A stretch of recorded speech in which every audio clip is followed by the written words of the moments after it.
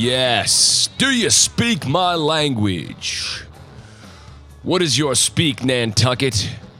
Oh, what do you say? Happy holidays? Are we there? We're in it. We are in it. Hey there, race fans. This is Inside the Whale. Time again. What is up? Before we get started, before we jump right into it, just wanted to mention on that last episode with Holly Finnegan, give you a little insight to producing a podcast and some of the pitfalls that you can make in producing your own show. Thought last episode came out great, but I just wanted to say that in doing the process, once I do the podcast and once I put the podcast up for all of you to hear it, there's like two jobs. There's the act of actually sitting down and having the conversation with someone, and then there's the act of editing it, and then I have to put it out there on all the social media platforms. And one of my biggest pet peeves is having to do all the copy and make all the social media blasts. And I was very embarrassed with the Holly Finnegan episode because after I put it out, Holly sent me a really nice email, and in the email she noted that I had forgotten the E in Nantucket. So here I was, excited to get the episode out, and I put it out there, and all of a sudden I look at it, and I left the E out of Nantucket on the SoundCloud page where most of you listen to this podcast. Probably in iTunes, you probably didn't see it, but on SoundCloud, which most of you listen to the podcast through, I spelled Nantucket wrong. And I'll be damned. It's embarrassing. It's humiliating. You know? Look, I'm a shitty proofreader. But my defense is, I have Instagram, Facebook, Twitter, all these different things that I have to be diligent about making sure my copy is perfect. And I wasn't great at it in college. I'm an idea guy. The nuts and bolts is the, if I had a real production team here, we'd have a copy editor taking care of it. But it just was kind of funny. Holly was like, oh, great. Love doing it. By the way, I think you are missing an E in Nantucket. I'm the guy that leaves out the E in Nantucket. Dope! And even more embarrassing is, here Holly is the, social media wizard, and that's her job. I felt stupid. I felt dumb. But hey, you know what? These are things that take time, and I can always get better. We can all get better at these things. And I see misspellings all the time and publications, but that's no reason. I'm just making excuses for myself, Doug. God. Anyway, I just wanted to let you guys know I apologize for sometimes if you see misspellings or poor punctuation. It's just the lack of me in the scope of producing this thing. It takes a lot of time and energy, and I need to get better as a proofreader. Well, that being said, folks, how are you, Nantucket? Are you doing good? Have you done your holiday shopping? I hope this podcast finds you well. I'm doing well. I'm feeling in shape. I've been working out. I joined the Westmore Club. God, that place is amazing. Have you been over to the Westmore Club? I did the seasonal membership, and I got to say it's worth every penny. This is my third season I joined. And, it's expensive, but it is so worth it. God, I love it. It's really a chance to feel like you're part of the super wealthy. You go over there, you walk around the locker room. You have robes. God, it's beautiful. There's nothing better than, going and taking the steam, doing the sauna. Maybe go up and do the Stairmaster for a little. Or you can just do the fat man's workout, You go to the gym, you walk right past all the exercise equipment. You go right into the sauna and get your steam on. Then your jacuzzi. Some of you call it, I think, the California workout.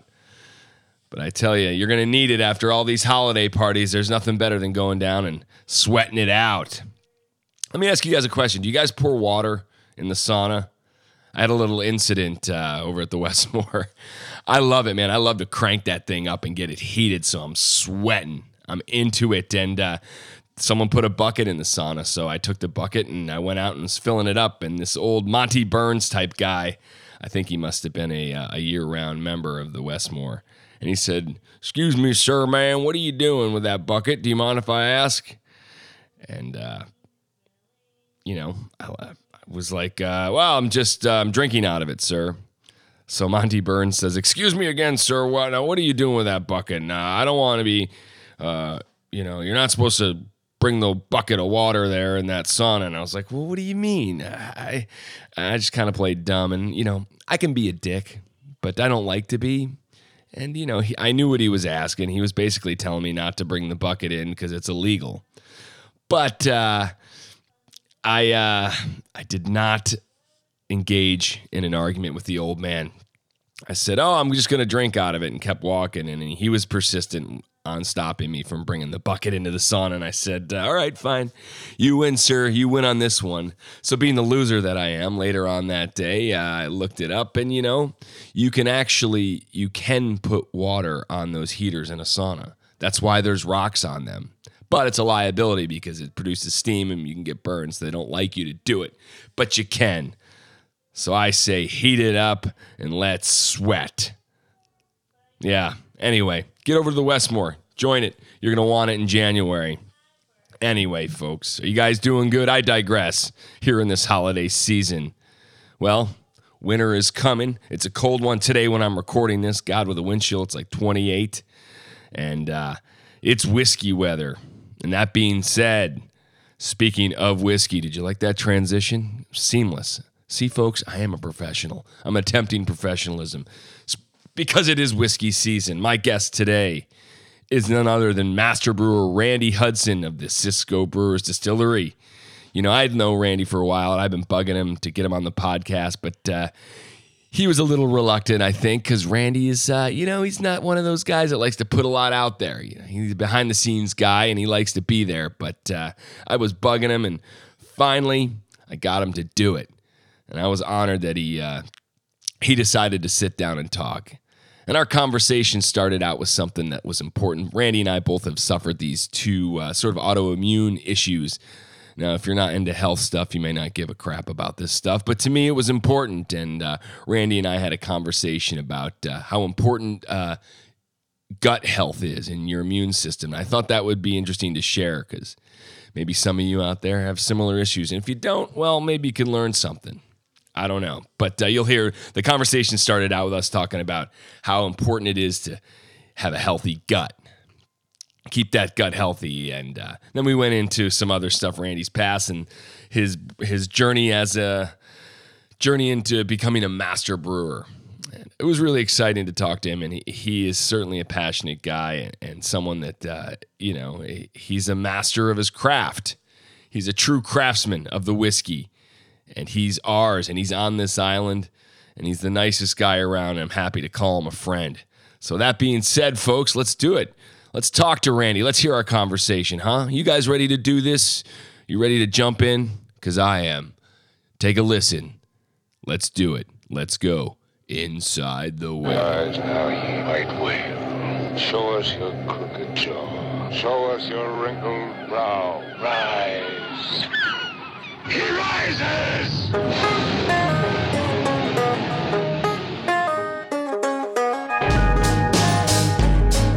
30 miles out, we're going deep. Inside the whale! A whale as big as an island. A whale as big as an island. Just make sure you're right there. Perfect. Like this. Nantucket, where punk rockers go to die. Well, in the interim anyway, before they die. Yeah. I thought we'd start by the first time. I didn't really know you that well, and I was at your house on New Year's, and I saw your record collection. And I was like, didn't jibe with what you had in mind, did it? No, I was like, wow. I mean, not many people have Fear, an original pressing of Fear, or just any SST. That's not an SST record, but you had a pretty substantial SST collection. So I thought it was like, wow, I should be friends with this guy. You haven't come back over. Well, we haven't started the Vinyl Club. You got to do the Vinyl Club, for sure. The Vinyl Club should definitely happen. But before we get into the Randy Hudson story, I want to talk about the stuff that we were talking about a few days ago because it's been super interesting. And I should preface this all by saying that I am not a doctor.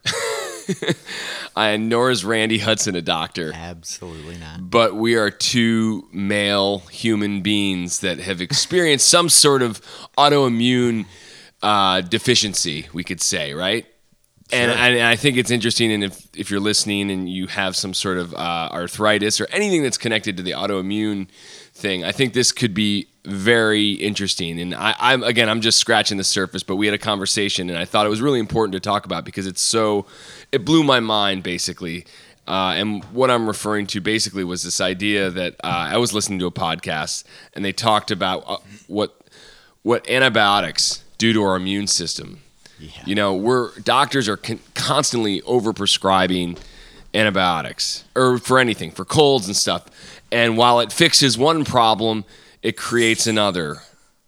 And basically, those antibiotics that they're giving us, those Z-Paks and all that stuff, completely wipe out stuff in your immune system that is essential to the proper functioning of your immune system. So when you look at your lifespan... Scorched earth. Yeah, what was the analogy that you said? Like a developer, when they go in to put in a big building in a lot, they just scrape all the soil off, and nothing else that you want grows back there, just weeds. So when your immune system is wiped like that, when the bacteria that are resident in your stomach and the rest of your gut are erased, then the things that grow back are things that you kind of don't want, especially if your diet isn't very good. Right. And it is so imperative, and the new research that's coming out is showing that, the diet and stuff, and everyone that has some sort of autoimmune deficiency or some sort of malfunction, their diet is very separate. Some people might be grain, and in your case, it's wheat, right? It's a gluten sensitivity. It isn't diagnosed as celiac, but it is essentially the same thing. They just don't know what the biomarker is. You're kind of in the process of figuring that out. They're figuring out how to detect. The medical world hasn't figured out the biomarker for what this actually is. It's just slightly different biomarker than textbook celiac, but it's the exact same set of symptoms. When did yours develop? So I started to figure it out about 10 years ago, but symptoms were happening for years before that. Probably 4 or 5 years before that. And I mean, obviously the irony is here you are, you have this gluten allergy and you're a brewer. Shh. which is crazy, but anyway, I think that, what we're talking about is a lot of people suffering from those kind of things. And it really is fascinating to me that, from where I came from with cancer, and before I got diagnosed, I was having severe symptoms of psoriatic arthritis, right. To the point where it was into my heel, and I was walking around New York City with a boot. It was just a really rough year, and I didn't know what was going on. Those punk rock boots? I wish they were punk. Yeah. I was with the guy. With the spur and the chain? Yeah, I was the guy at the punk rock show with a crutch and a boot. It was a really rough year, but I think now I've been doing my own research, probably much like yourself, trying to figure out what I can do to better myself, and what we were talking about is like the health of your gut is really the health of your whole system. Your being. Absolutely. And so I'm, thinking, wow, I don't know if people know this, 70% of your immune system is in your intestine, which is crazy. I didn't realize that number either. I might have just made that up, but it's I like it. You're right. It is. It's something like that. It's like 60 or 70% of your immune system is in your intestine. Here's a number for you. The weight of the resident bacteria in your gut is equivalent to the weight of your brain. Wow. That's a lot. Yeah, that's pretty heavy. Literally. Yeah. So, and I guess my point is the importance of people that have arthritis, autoimmune, any sort of autoimmune deficiencies, starting to pay attention to, your gut health. I mean, right now I do kimchi, I do probiotics, and what else have I been doing? I do a lot of vitamin D. What is that? Vitamin D is more of a mood thing. Oh, keep you even, huh? Yeah. Okay. But I don't. I do think it's fascinating. I just wonder where you are in your process. I've been completely delved into the fermented food world for sure. As a matter of fact, I'm reading a book called The Fermented Man right now. I will look this up. This is the beauty about the podcast. We can just pull up The Fermented Man. I think it's Derek Dellinger. The Fermented Man Experience. It is by Derek Dellinger. There you go, Derek. There's your plug. Nice. That'll be $150. The Fermented Man. So tell me about it briefly. Well, or not so briefly. I mean, it really can be brief. It's just about a guy who felt like it was important to not only connect to these historic ways of preserving food, but also explore the health benefits of focusing on a diet that is nothing but fermented. And it's a little bit over the top. Nobody eats completely a fermented diet. It's not realistic. It's strange, and he admits this. But he learned a lot about how he thinks about food, and I think a lot of people could learn about the way that they think about food and how they approach cooking. Cooking actually becomes very, very difficult for him. How so? Because he's fermenting everything. Uh-huh. What do you cook that's fermented? I mean, you can make pizza, which is fermented cheese, fermented dough, but the sauce is never fermented, not usually. So he started doing things like that to make it fully fermented. I see that immediately sounds a little extreme. Obviously, the balance is what you're seeking. Absolutely. So have you noticed a difference, though? Like, what have you done in your diet that's made a difference? Well, for probably the last 6, 7, maybe 8 years, every single day, I endeavor to eat and feed the people in my family something that's local, either grown here or killed here, fished here, on the island. So what I'm trying to focus on is resident bacteria. And then I also ferment, locally grown vegetables, things out of my garden, things from Moorzen Farm or whatever. Resident bacteria meaning local, like... Yeah, I mean, what grows around here? Keeping it in that... It's got to be different. What you would find here has got to be somewhat different from the bacteria you would experience in Boston, say. There of might course. be certain things that are a little more prevalent. I don't know. I'm speculating a little bit here. Yeah.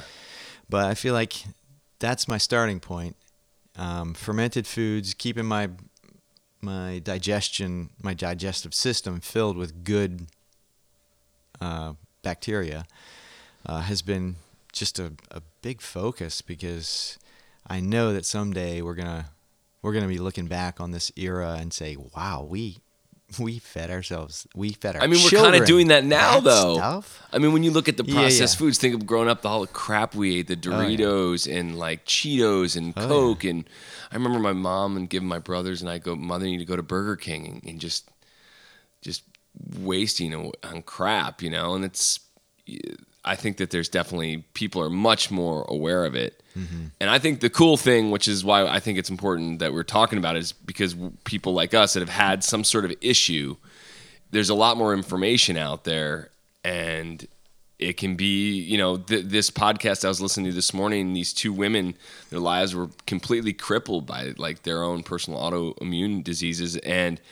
took this one girl was it a year and a half to get her diet dialed into where she started getting her life back. So there's people that are like some serious suffering, Absolutely. And I think that putting that, just that's why I wanted to bring it. Just blew There's a huge psychological load for people who are dealing with those things too.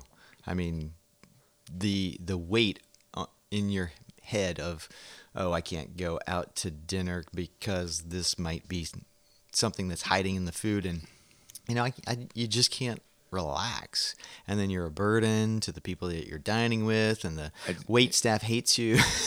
Would you get kind of, you'd experience some of that, being like, oh man, I don't want to go. People try to be nice about it, but you can tell you're just the asshole who can't eat everything. Oh man, that wears on you. Absolutely. So of course, why would you want to go out to dinner? Because you're just like, I don't want to be the guy that, can you tell the chef to make sure that this is, but right. That's what you have to do. You do, or you just live with the consequences. And what are the consequences? What were they for you? Just gnarly. Oh yeah. That sucks. There's a lot of stuff. I mean, some of it is, you wouldn't even think of it as being related to your diet. I was an insomniac. I couldn't sleep. I would wake up every 45 minutes to an hour and a half every single night. And a lot of that completely went away when I started to focus and change my diet, to avoid the things that were causing my body problems. You hear that? I love that. Yeah, the geese. I hope that you guys can pick that up. It's cool. It is. It is cool. I didn't mean to interrupt you for the geese. I was done, I guess. Yeah, I do think it is the kind of thing that once you've gone through it, it is kind of socially taxing if you have to always be thinking about it. But but why do you think that it came on later in life for you? That was my question. I was going to ask you, because it's interesting that you were a kid, never bothered you. Right. Well, I mean, the research that I've done for gluten sensitivity and celiac disease shows that a number of people don't develop the symptoms, their bodies don't reject these things until something traumatic happens in their life. Like you could even trigger it with a lot of stress, like if you were having a child, starting a business, moving to an island. Yeah. Or infectious disease. I've had several bouts of Lyme disease, and that itself could cause some of the problems. However, compound that with the earth-scorching antibiotics that have been administered to fight the Lyme disease, which is worse, the Lyme effects or what's... Oh man, that is a fucking double-edged sword. It absolutely is. And this is why it is very important that you just talking about it, because a lot of people are in these scenarios that have, what is the right path of it's a really good action. Question. Another book that I actually returned to last night that I've been reading for probably 5 years or so on the fermentation side is The Art of Fermentation by Sandor Katz. He's a guy in, I think, Tennessee. He's been diagnosed with AIDS for going on 30 years, and he has good drugs, but he also has been focused on a life of eating fermented food and preaching that gospel. And he feels like that has been as much a benefit for his longevity with this deadly disease as anything else that he's done medically. Yeah. So. It's just crazy to me too, because after I heard that thing about the antibiotics and the different, you can Google like the different antibiotics that are used in Z-Paks and stuff, and you start to learn what they actually do, and then you think about how many times in your lifetime you've been administered antibiotics, and you're like, well, wait a second. Could that be a link to some of the issues? Is it the cause? Probably not. I think it's like you said, it's a couple different components. Right. However, 22 years ago, 25 years ago, when they were first trying to figure out how to deal with Lyme disease, the way that most people here were starting to feel they needed to go after it was with intravenous daily antibiotic regimen for 30 days. And my wife ended up doing it for 45 days because she wasn't getting better. And it ended up creating what kind of arthritis? Rheumatoid. It's not. It's like rheumatoid. Reactive arthritis. Reactive. It actually moves from location to location, but mostly in her hands. And that's, I mean, what is worse? She's gonna have this for the rest of her life. She has to deal with it. Yeah, Lyme disease probably would be too. I mean, yeah. Yeah, these are double-edged. It's tough.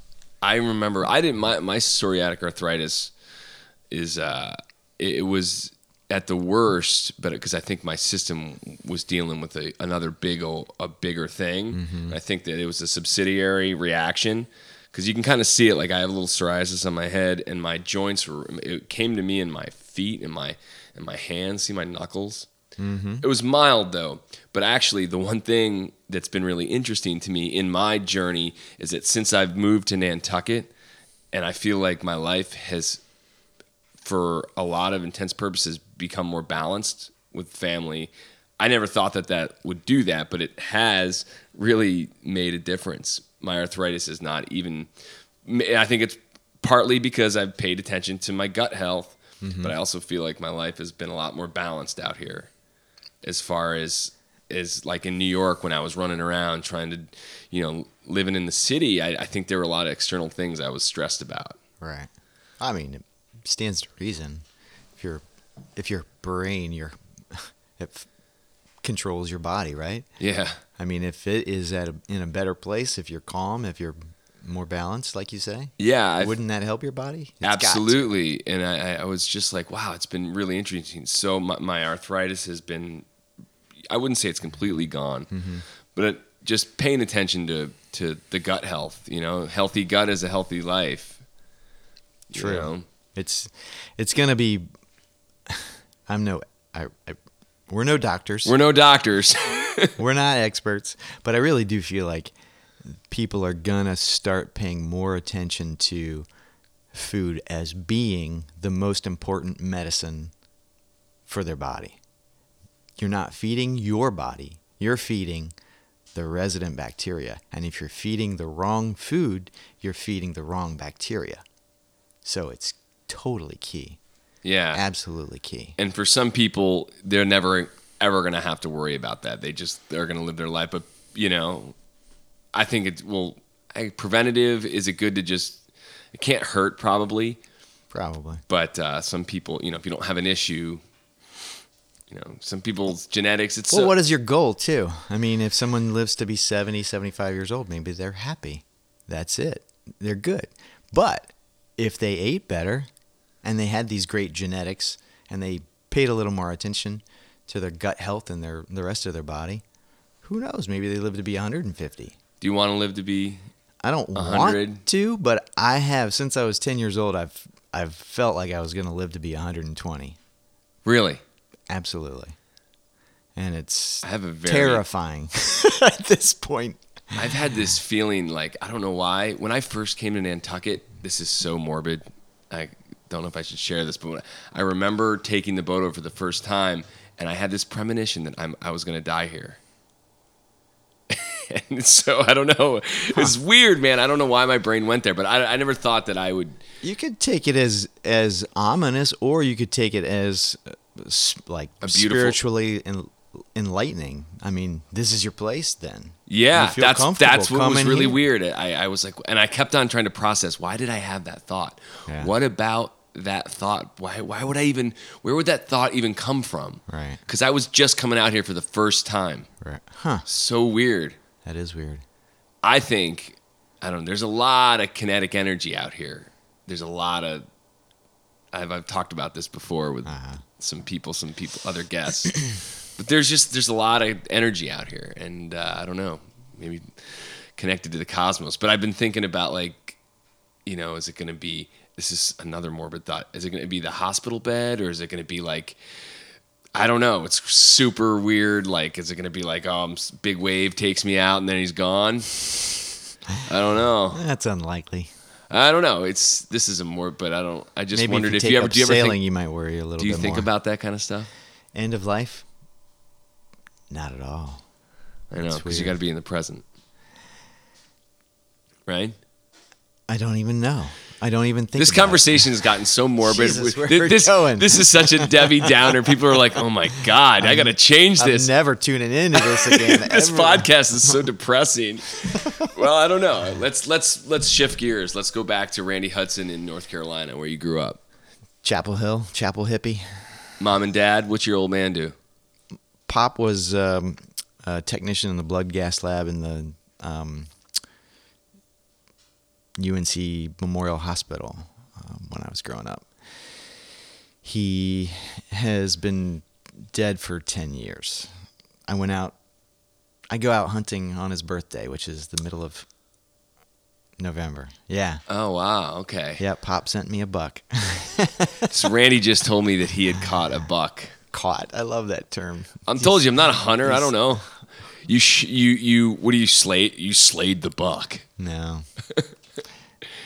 You killed a buck.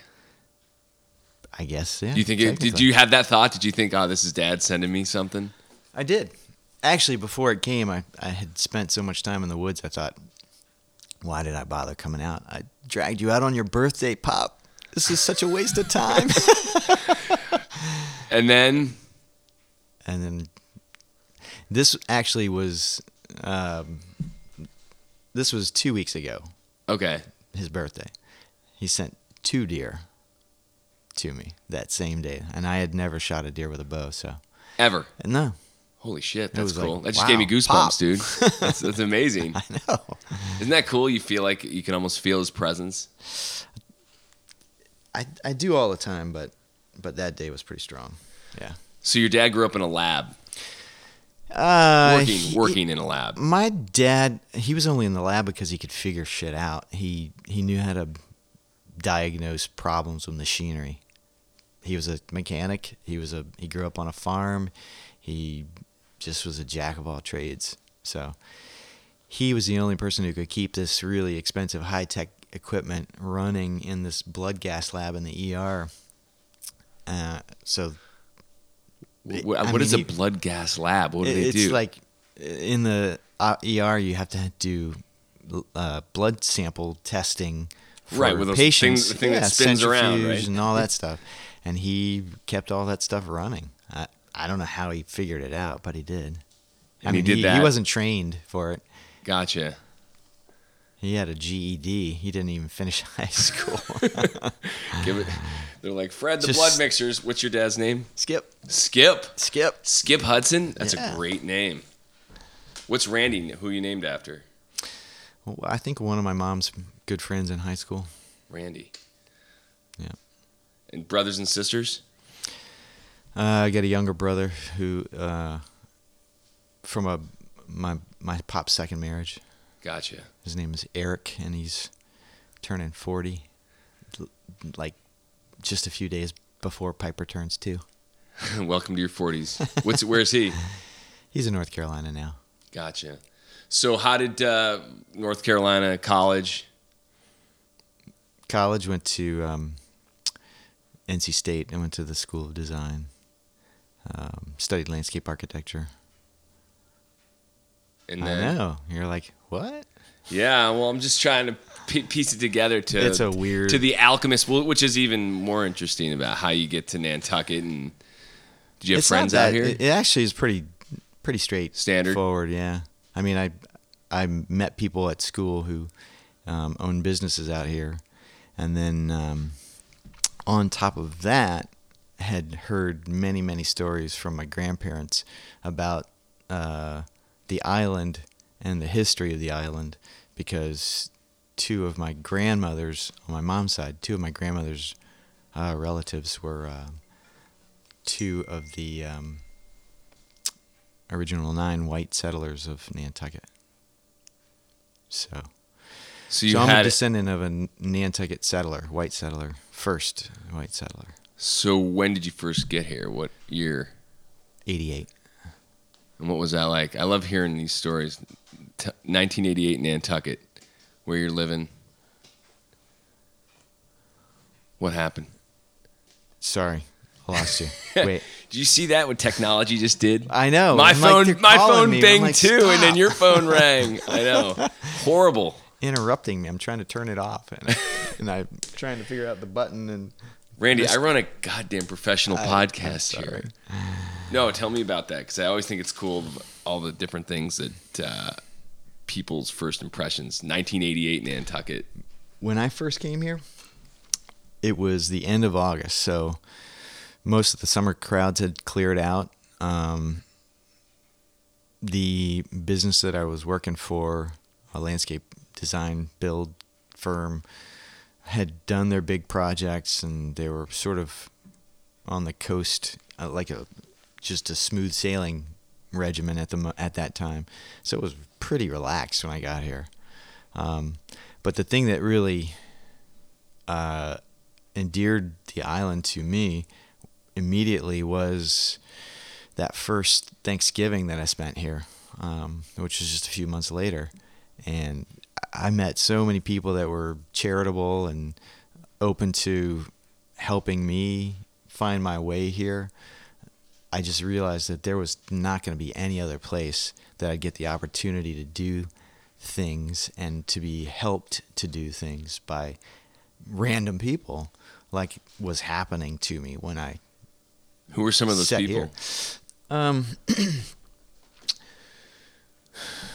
One of the first was like Danny Coleman, when she was running the natural food store that was where the Lemon Press is now on Gotcha. Center Street. She had a natural food store there, and she was managing it for a woman who owned it. I ordered a turkey through her, but I was working late and couldn't get there in time to pick up the turkey while she had open hours. And I just asked somebody in the building if they knew how to get in touch. This was pre-cell phone days. Right. They said, call George Murphy or whomever, and finally got to her, and she got word to me to just go look in the freezer down the hallway behind the curtain and pull out a turkey and let me know how much the thing weighs so I can charge you next Monday when I open again. That's cool. There you go. Rob Kayberry was a baker who worked at Straight Wharf, and I was trying to make an Indian custard, needing cornmeal, couldn't find it at the Stop and Shop. Go in and ask him if he knows or has any cornmeal. He gives me his last little bag, and says Happy Thanksgiving. These people are pretty I mean, generous. it's just little things, but they meant a lot. So. And who was the person that brought you out here? Was the friend? Well, they didn't bring me. They agreed to hire me. So you came out here though. You didn't know anyone though, right? I didn't know anyone except this guy who owned the business. Brian McCreary owned Ernst Land Design is still here, but I didn't know anyone else. Yeah, it's when I first got here, I didn't really know anyone either. I would sit there with my dog in a shack and drink wine. Where was your shack? It was out by the treatment plant there, off of Folger. Was it really a shack? It was a shack for sure. Cool. And was that the lowest? it was very. It was interesting. I just remember it was very. I felt lonely for sure because I had left New York City, but I got here and I was just sitting, and I got a job at landscaping, which I had never. It was just such a 180 from my life in New York City that to this day I still don't know where that thing that said, "Oh, you need to change things up. You need to do something different." And Nantucket was my 180. Mm-hmm. But it was a lonely summer because I just remember seeing so many kids people having so much fun. I remember being on my bike coming from work, and you could just tell people were doing fun things. Sure. And I would just I'd make a fire and sit up, which was, in hindsight, it was pretty good. I'm really glad I had that experience to have that. Unplugging, it sounds like.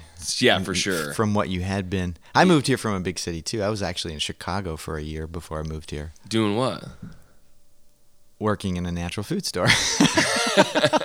And landscaping and painting and whatever I could do. It was just, I had never lived in a city, so I went there to experience that.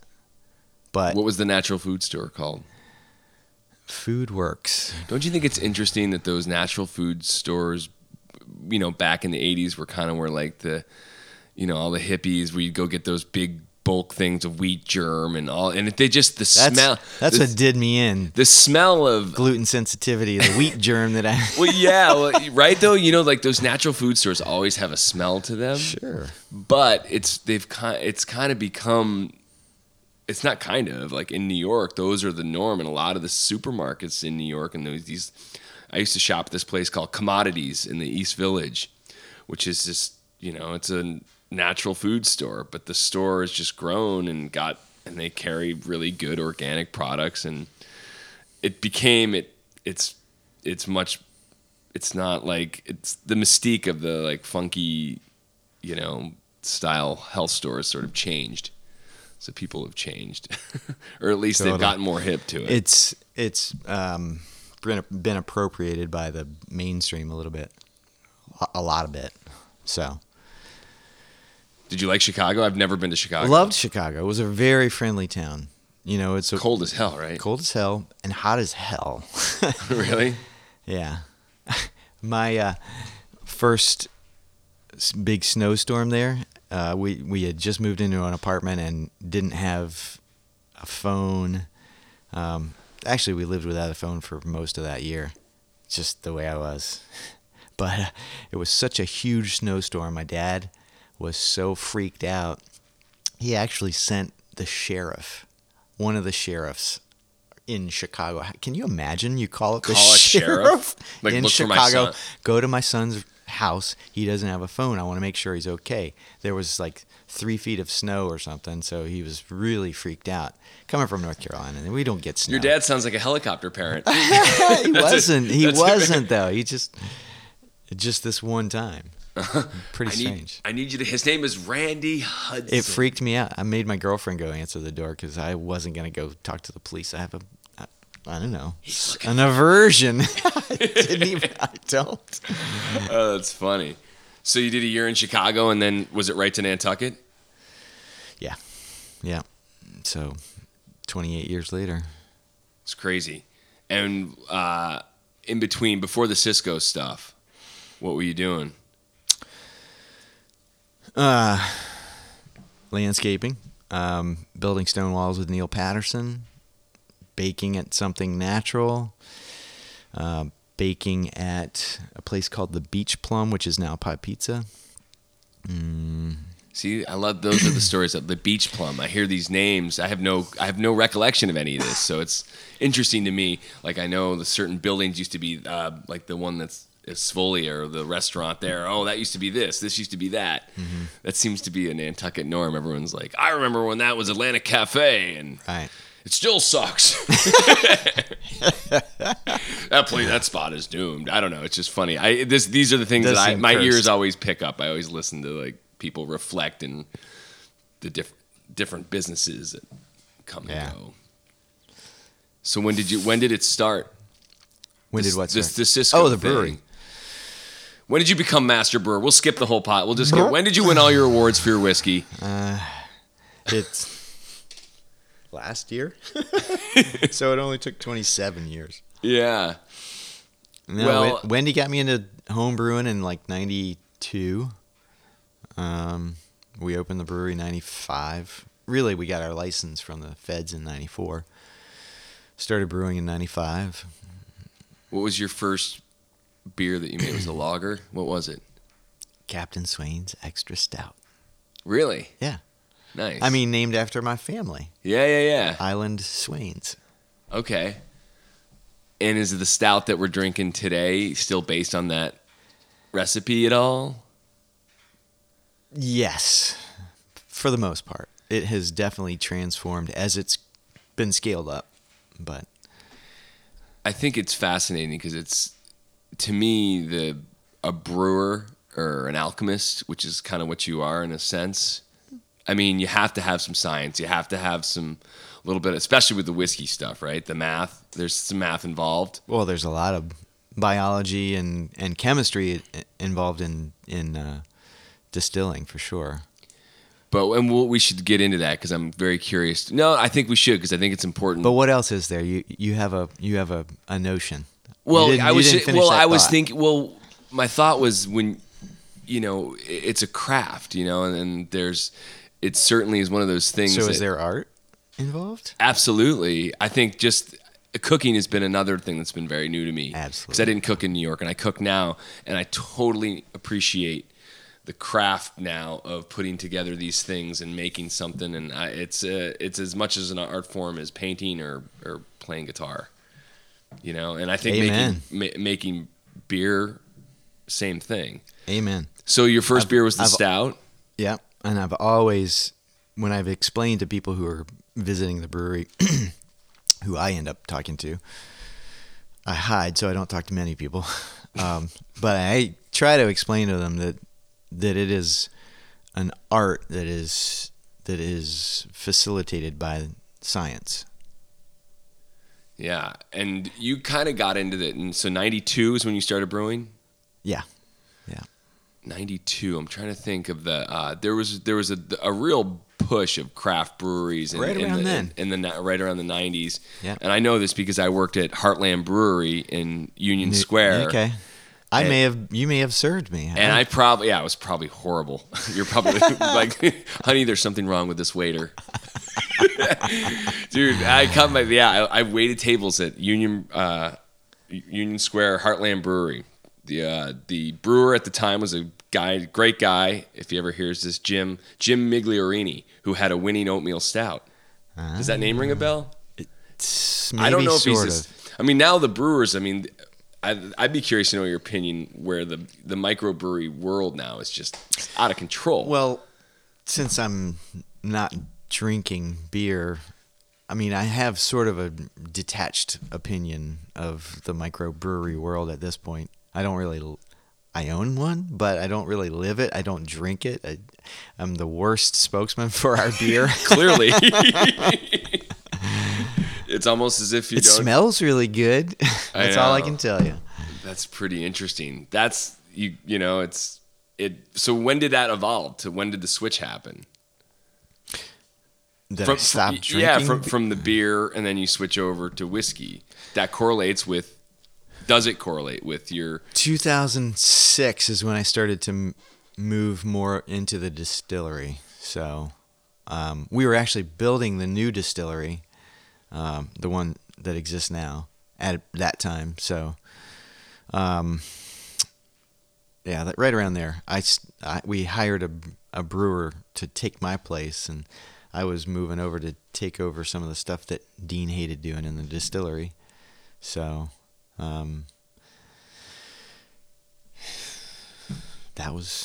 it was weird. I actually started to move over there before I even realized what was going on, why I was feeling bad. Huh. So. And when did you dumb luck?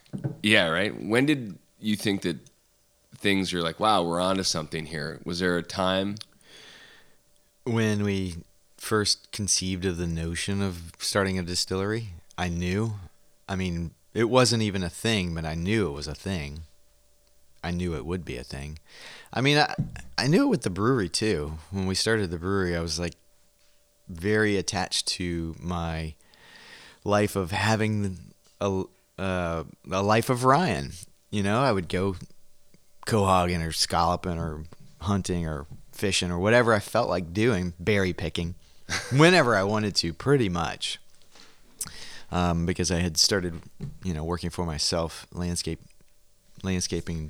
design, but was worried about the eventual popularity of this venture, and I definitely, it played out in my mind. Do I want to do this? Do I really want to be? Because I'm not going to have any free time. And I decided it was just too interesting to not do. So when did you start actually making the whiskey? What was that process like? We started making... I was the brewer at the time, but we started making whiskey in 2000. And Brian Jennings, is he your protege or an assistant? What is he? What's Brian? Brian, what is your title? I don't like that word. I don't either. Well, I don't know. He works with you. Brian and I work together. You're coworkers. Yeah. All right. Well, there you go. We settled that. He's a distiller. He's the only brewer we have now at this point. he's doing the mashing and he's running the new still. He's learning to do it all. Is facial hair a prerequisite to work in the craft brewing industry? It's not, but it always helps.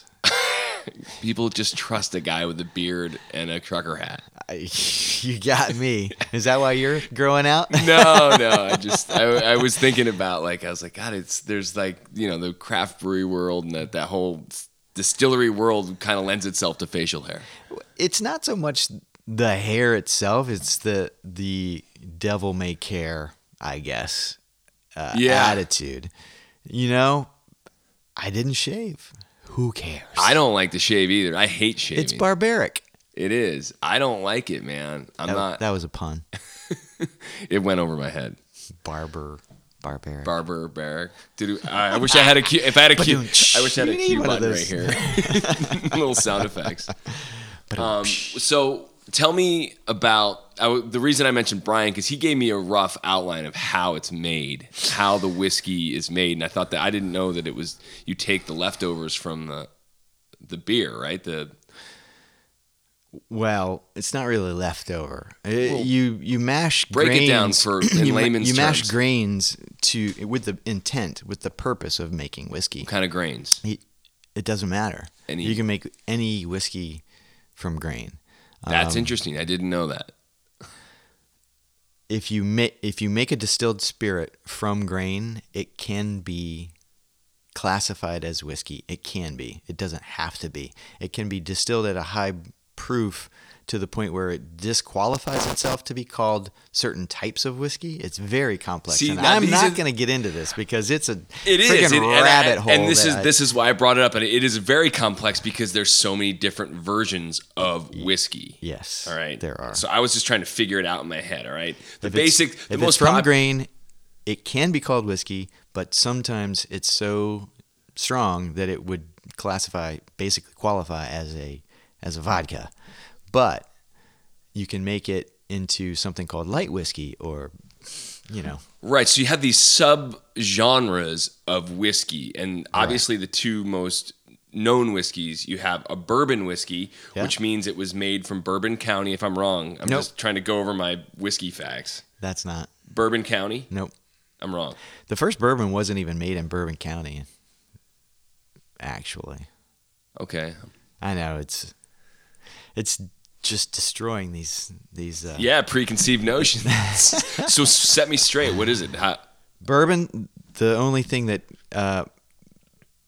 you have to do in order to call a whiskey bourbon is to make sure that it is brewed from 51% corn or more and that it spends time in a brand new oak barrel.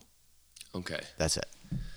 And a Scotch whiskey has to be made in Scotland. Only. I don't make Scotch whiskey. I know. Well, that's what's going to get to the notch. Right. Your award-winning whiskey, Master Craftsman. It's a cool title. Come on, dude. Master Craftsman. I hope that someday someone's like, Doug Cody is a Master Craftsman. You are of bullshit. You are a Master Craftsman with that guitar. Are you kidding me? No, but I would only hope that. I mean, that's a pretty distinguished honor, especially in the world of whiskeys. You know, I mean, it's cool. It's an amazing accomplishment. The difference between your craft and my craft, though, is that I'm relying on some things that are completely out of my hands. You have to deal with your guitar. You can choose a different guitar. You can choose to play a different style guitar. You can choose a different type of song, different music. You have to do it all. For me, I'm doing a lot of it, but the bulk of flavor that you end up experiencing from a whiskey comes from the time that it spends in the barrel. Probably 80%, maybe a little less, 75, 80%. So you can choose the right barrels. That helps. That's part of it. I was just going to say, so how do you choose the barrels? Where do you get them from? Well, I don't. I mean, from the beginning, we were just choosing barrels that were available. Gotcha. We are a small distillery. We don't have a lot of buying power. Not just anyone is gonna send me 5 barrels. I was making 10 barrels a year at first. Dean was distilling very few barrels out of there. But we gained a little experience from different barrels, and we started to move towards certain types of barrels. Some of our favorites were ex-bourbon from Buffalo Trace. But then the micro brewing industry was exploding, and people were using those barrels for aging beer. The micro distilling industry was exploding, and people were buying those barrels for other whiskeys or whatever. And a lot of them are actually sent to Scotland. The majority of the ex-bourbon barrels are sent to Scotland. So we were having a hard time even getting the barrels that we wanted. So where do you go to get a barrel? There are a number of barrel brokers around.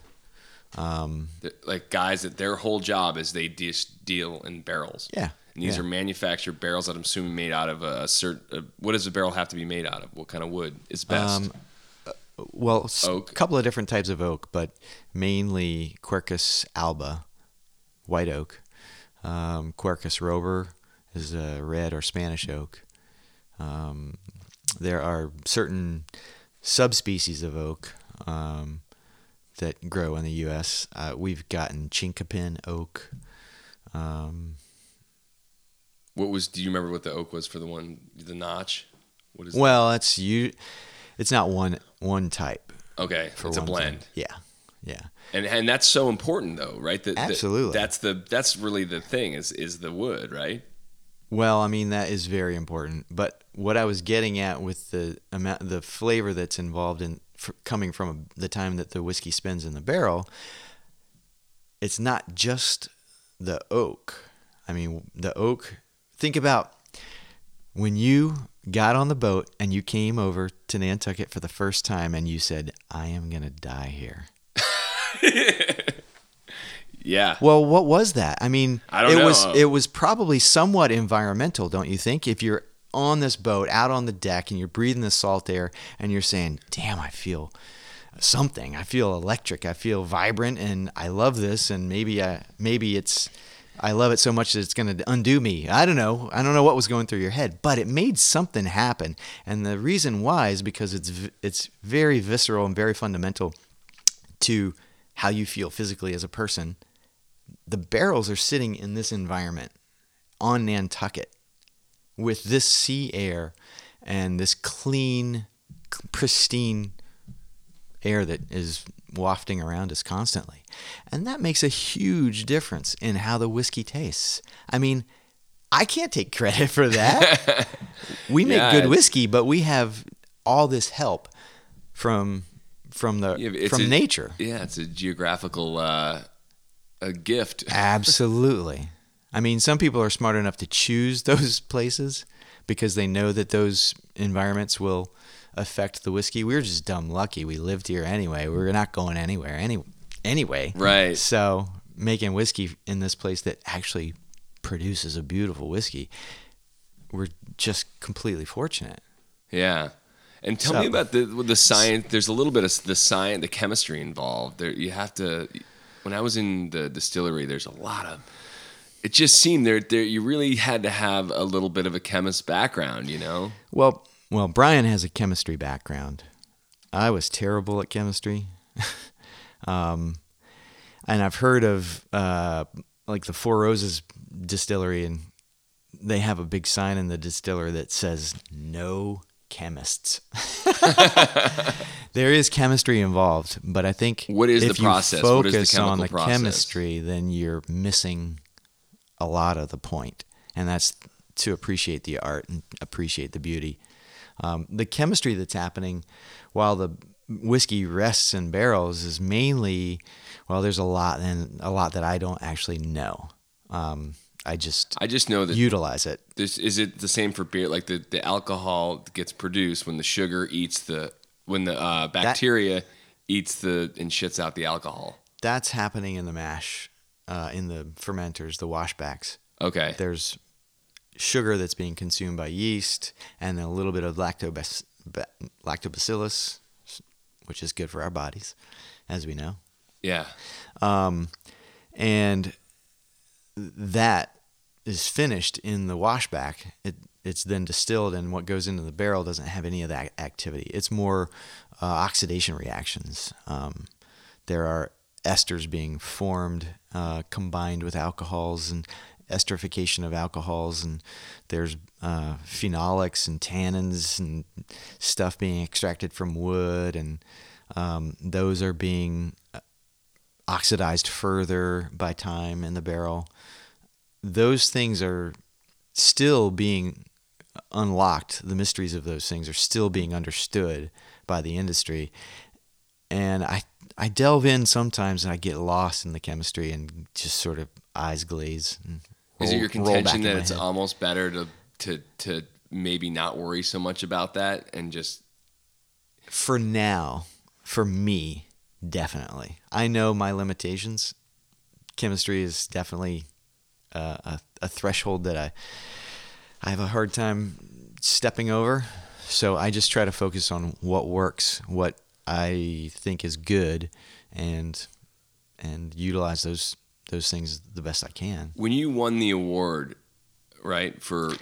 And you keep saying you, but remember, it's Nantucket. Nantucket won the award. Right. Sorry. You. What a nitpicker you are. This is my podcast, goddammit, Randy. He actually pointed at me.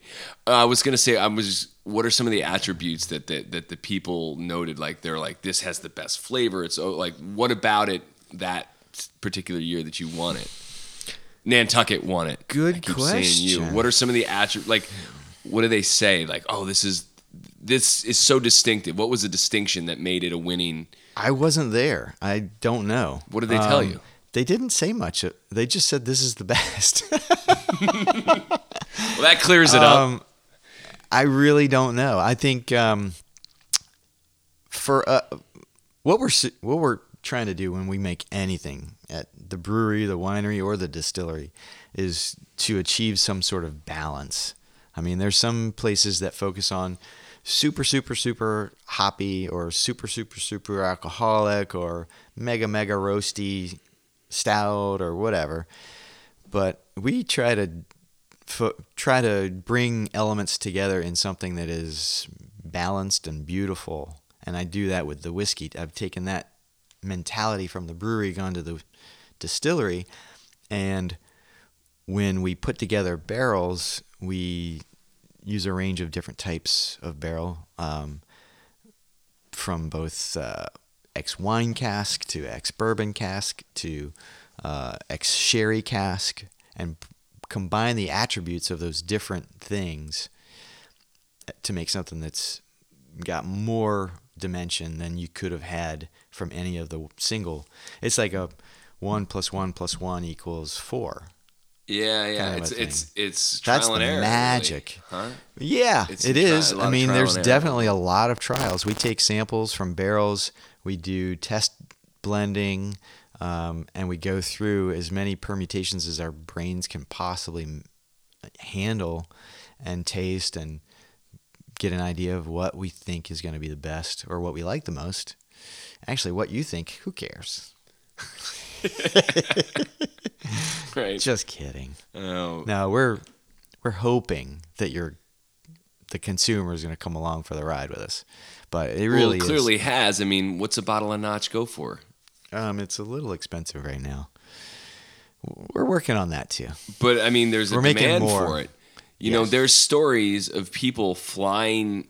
I've heard this story. I don't know if this is true. Someone flew an assistant from New York. Someone flew someone out there, drove to the brewery to buy a case or something like that, and then flew back to New York. No doubt it happens. So, you know, what a high five.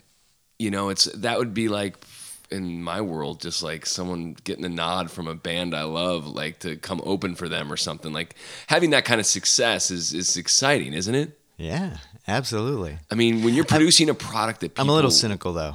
Somebody flying from New York can afford to come to Nantucket, whatever.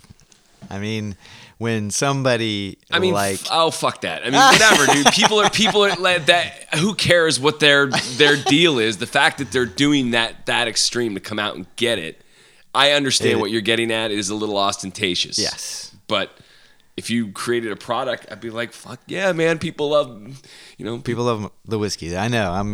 It's a I great feel fortunate, problem, for man. sure. I feel fortunate. And it's kind of, I don't know. It's got to be amazing. You got to feel it. Do you ever have moments where you're like, wow, I'm really happy with this? All the time. I definitely think, man, or is it the kind of thing you're like, I need to make it better. It can be better. It can be better. Oh, it's always going to be that. The pressure of having to live up to that award 2 years ago it's a little daunting. It almost puts me into a state of apoplexy. Because people are watching now, right? Yeah, they're expecting great to come out. And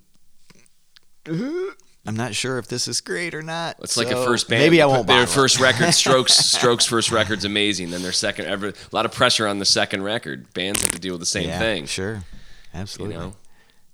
Hopefully you'll just be the Rolling Stones of whiskey, or I shouldn't have said the Rolling Stones. I love the Stones. Morphine. Kidding?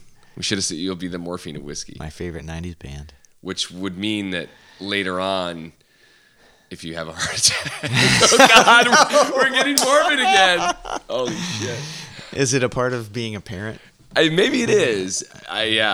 That's so. I'm kind of embarrassed that I shared that story, but that was real. I had this like morbid sense, like, oh wow, I'm gonna die here. It's weird that I shared that. Maybe I'll edit it out. I feel special. Opened up to me. Yeah. Well, this is what we're doing here at the kitchen table. Inside the Whale. If you could live anywhere else, where would you live? That was a question I had for you. Where have you been? That's a tough one. If you wasn't Nantucket, where would Randy Hudson be? Well, I feel like I haven't been enough places to decide that. I mean, I got a lot of traveling to do. I really am desperate to go to Japan. Konnichiwa. That was so white. I am what I am, Randy. Yeah. Well, I would love to go to Japan. I would love to. But live, like, where would you live? Where have you played? Is there a place you've been to? You'd be like, I could live here. Like, I've been to San Francisco. I feel like I'd live in San Francisco. Yeah, I feel like I felt that way there for sure. Asheville. Actually, before I moved here, I contemplated moving to Asheville. That's right. That's funny. That's where it's right near where some of the people from my my mom's dad's side of the family settled in Weaverville, just north of Asheville. So that was a place that I thought about moving. But when I went out to San Francisco about 12, 13 years ago, I started looking at schools while I was there because I was so enamored with the place. Of course, you couldn't get anywhere as expensive as Nantucket unless you went there. That is like the second most expensive place you could think of trying to find a home or make a living. But just the feeling there, it wasn't really crowded. It wasn't a totally dense city. There was none of the commercialism, not as much. It felt like it was a little more homegrown or grassroots or something, and I just felt comfortable there. I didn't think about that. Good call. Let's go. Yeah, let's do it. I know. Sometimes I think about that too. I mean, I'm obviously here now. I'm not going anywhere. You're gonna die here. I'm sorry. I didn't mean to. Hashtag. You're gonna feel bad if I get hit by a car tomorrow, dude. Oh, yeah. Asheville is a cool town. When we would go through on tour, there was an energy about the town that I was like, wow, totally. I feel like I could live here. And then San Francisco, definitely. Not so much L.A. I didn't really jive with L.A. too much. Nor did I. New York City. I did 15 years in New York City. It's pretty crazy. Did you like Brooklyn? Yeah, but at the time, I had a good deal on an apartment, and at the time, and by the end, most of my friends lived in Brooklyn. Our studio was in Brooklyn. Right. But I think I've lost my daughter to Brooklyn. Yeah. Well, it's funny. Brooklyn has changed. Yeah. It's been totally gentrified. Rebranded almost, I would say. Yeah. Well, people say Nantucket's changed. Everything changes. Right? That's the only thing that doesn't change. That it will change. So, do you, with the success of Cisco Brewery, there's Man, been, you shift some gears, don't you? I do. Well, I wanted to ask you about this because, Cisco, when things on Nantucket are successful, there's other people that always want to point fingers. I don't know if I want to talk about that. I'm just saying, what I've observed. Mm-hmm. And Cisco certainly has grown into this amazingly successful and thing. We've had some fingers pointed, that's for sure. Absolutely. And people, and I've kind of witnessed it, having been playing at Cisco for so long. And it's just, did you ever think it was going to get this big and become what it's become? I told you, I worried about it from day one, a little bit, because it would consume me. I know it sounds a little crazy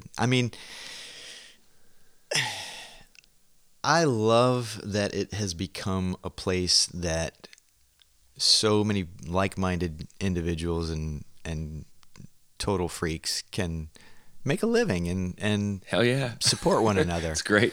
And create opportunities for more interesting businesses to develop from and freaks to,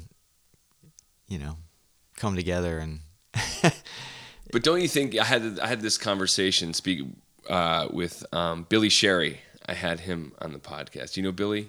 Yeah, I love Billy. Great guy. And I was always saying, that as the island continues to change and it gets harder and harder for people like myself who just finagle their way out here somehow and just end up out here, that sort of idea, those creative spirits and those bohemian type people will be less and less as it gets harder. Do you think that it's will happen? possible? I think in the Russell Baker in the New York Times, I think said something to that effect about Nantucket and places like it, that people will overwhelm the places and things that they love and hold the most dear in their hearts. They will overwhelm those things.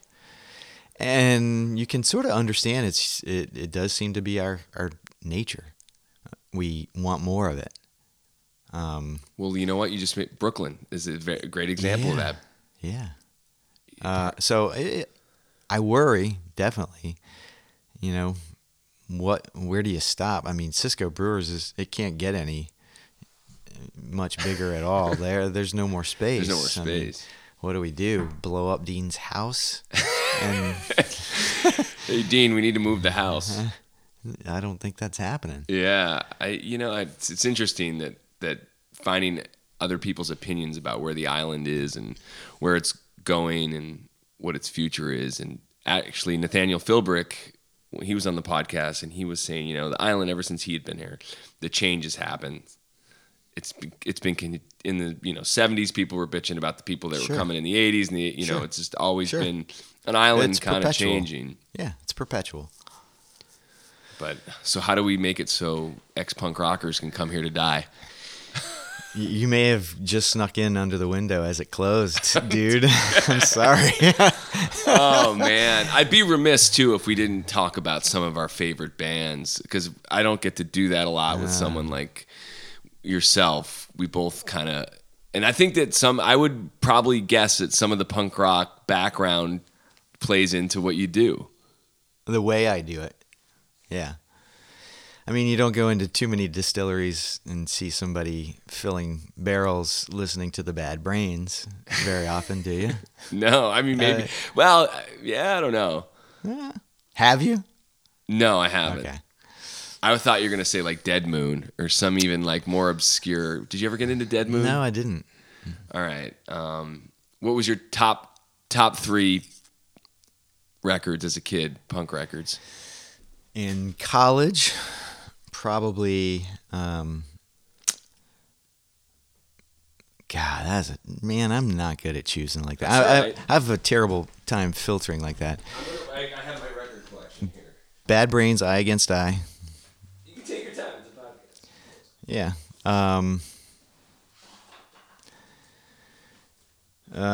Jeez.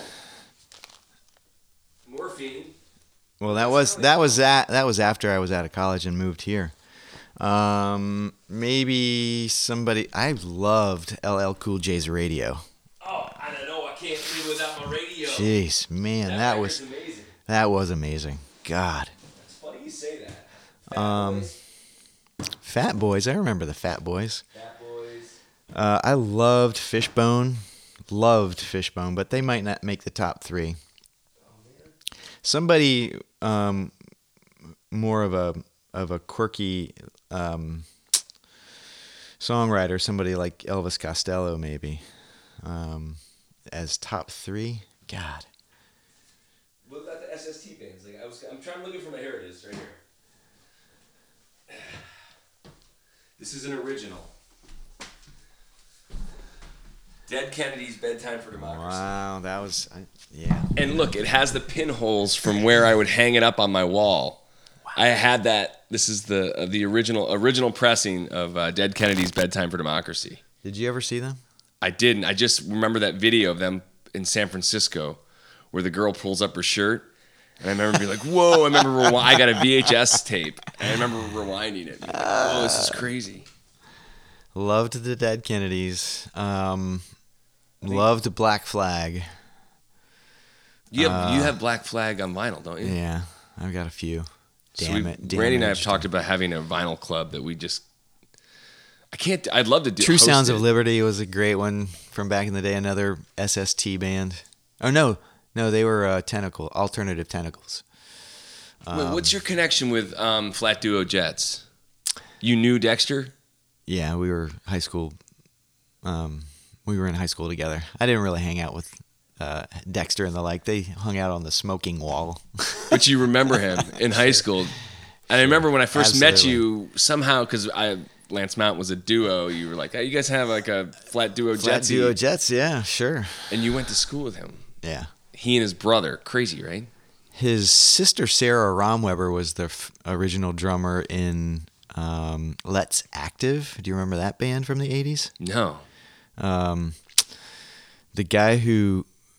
what was the producer's name who did REM's records to begin with? Producer of REM Records, 80s, Orange Crush, Radio Free Europe. I have to say... She was in a band with that guy. I can't remember his name. Oh, it wasn't Michael... Did the Buck guy, from REM, did he produce him? No? No. God. Can't remember. I'm terrible with... Did you see them as a kid? Like, were they playing around? Do you remember seeing... REM? No, Flat Duo Jets. Oh, yeah. You saw them? I was famous for having fallen asleep at one of his shows. Really? Would he remember you, do you think? If Dexter saw you? I don't know. He's a little crazy. They're still touring, I think. He's 52. Yeah. How old are you? How old am I? How old are you? I'm just kidding. I'm not asking you. I'll tell you, I'm 42. Really? Yeah, I was born in 1970. I was born in 1974. 64. I'm a Taurus. Aries. Huh. That's why our chemistry's weird. It's why we're morbid. Oh, well, listen, Randy, we've been talking for, it's an hour and change now. Wife pulls in on the bike. It's great timing. Perfect. What do you think? Did you have fun? Yeah, I'm honored, man. Yeah. I got here before Donald Trump. Did you hear he's buying property in Pulpus? His people were out here. It's crazy. I love that. Yeah, the Jets were in here today. I just was like going to start spreading a stupid Nantucket rumor. I like it. Trump's buying property in Pulpus. That sounds like a punk song. Maybe he'll buy the brewery. Oh, man. No. Randy Hudson, it's taken you so long to finally do this, but I'm glad we did it. I'm so glad I finally got here. Thanks. All right, that's it. That's a wrap.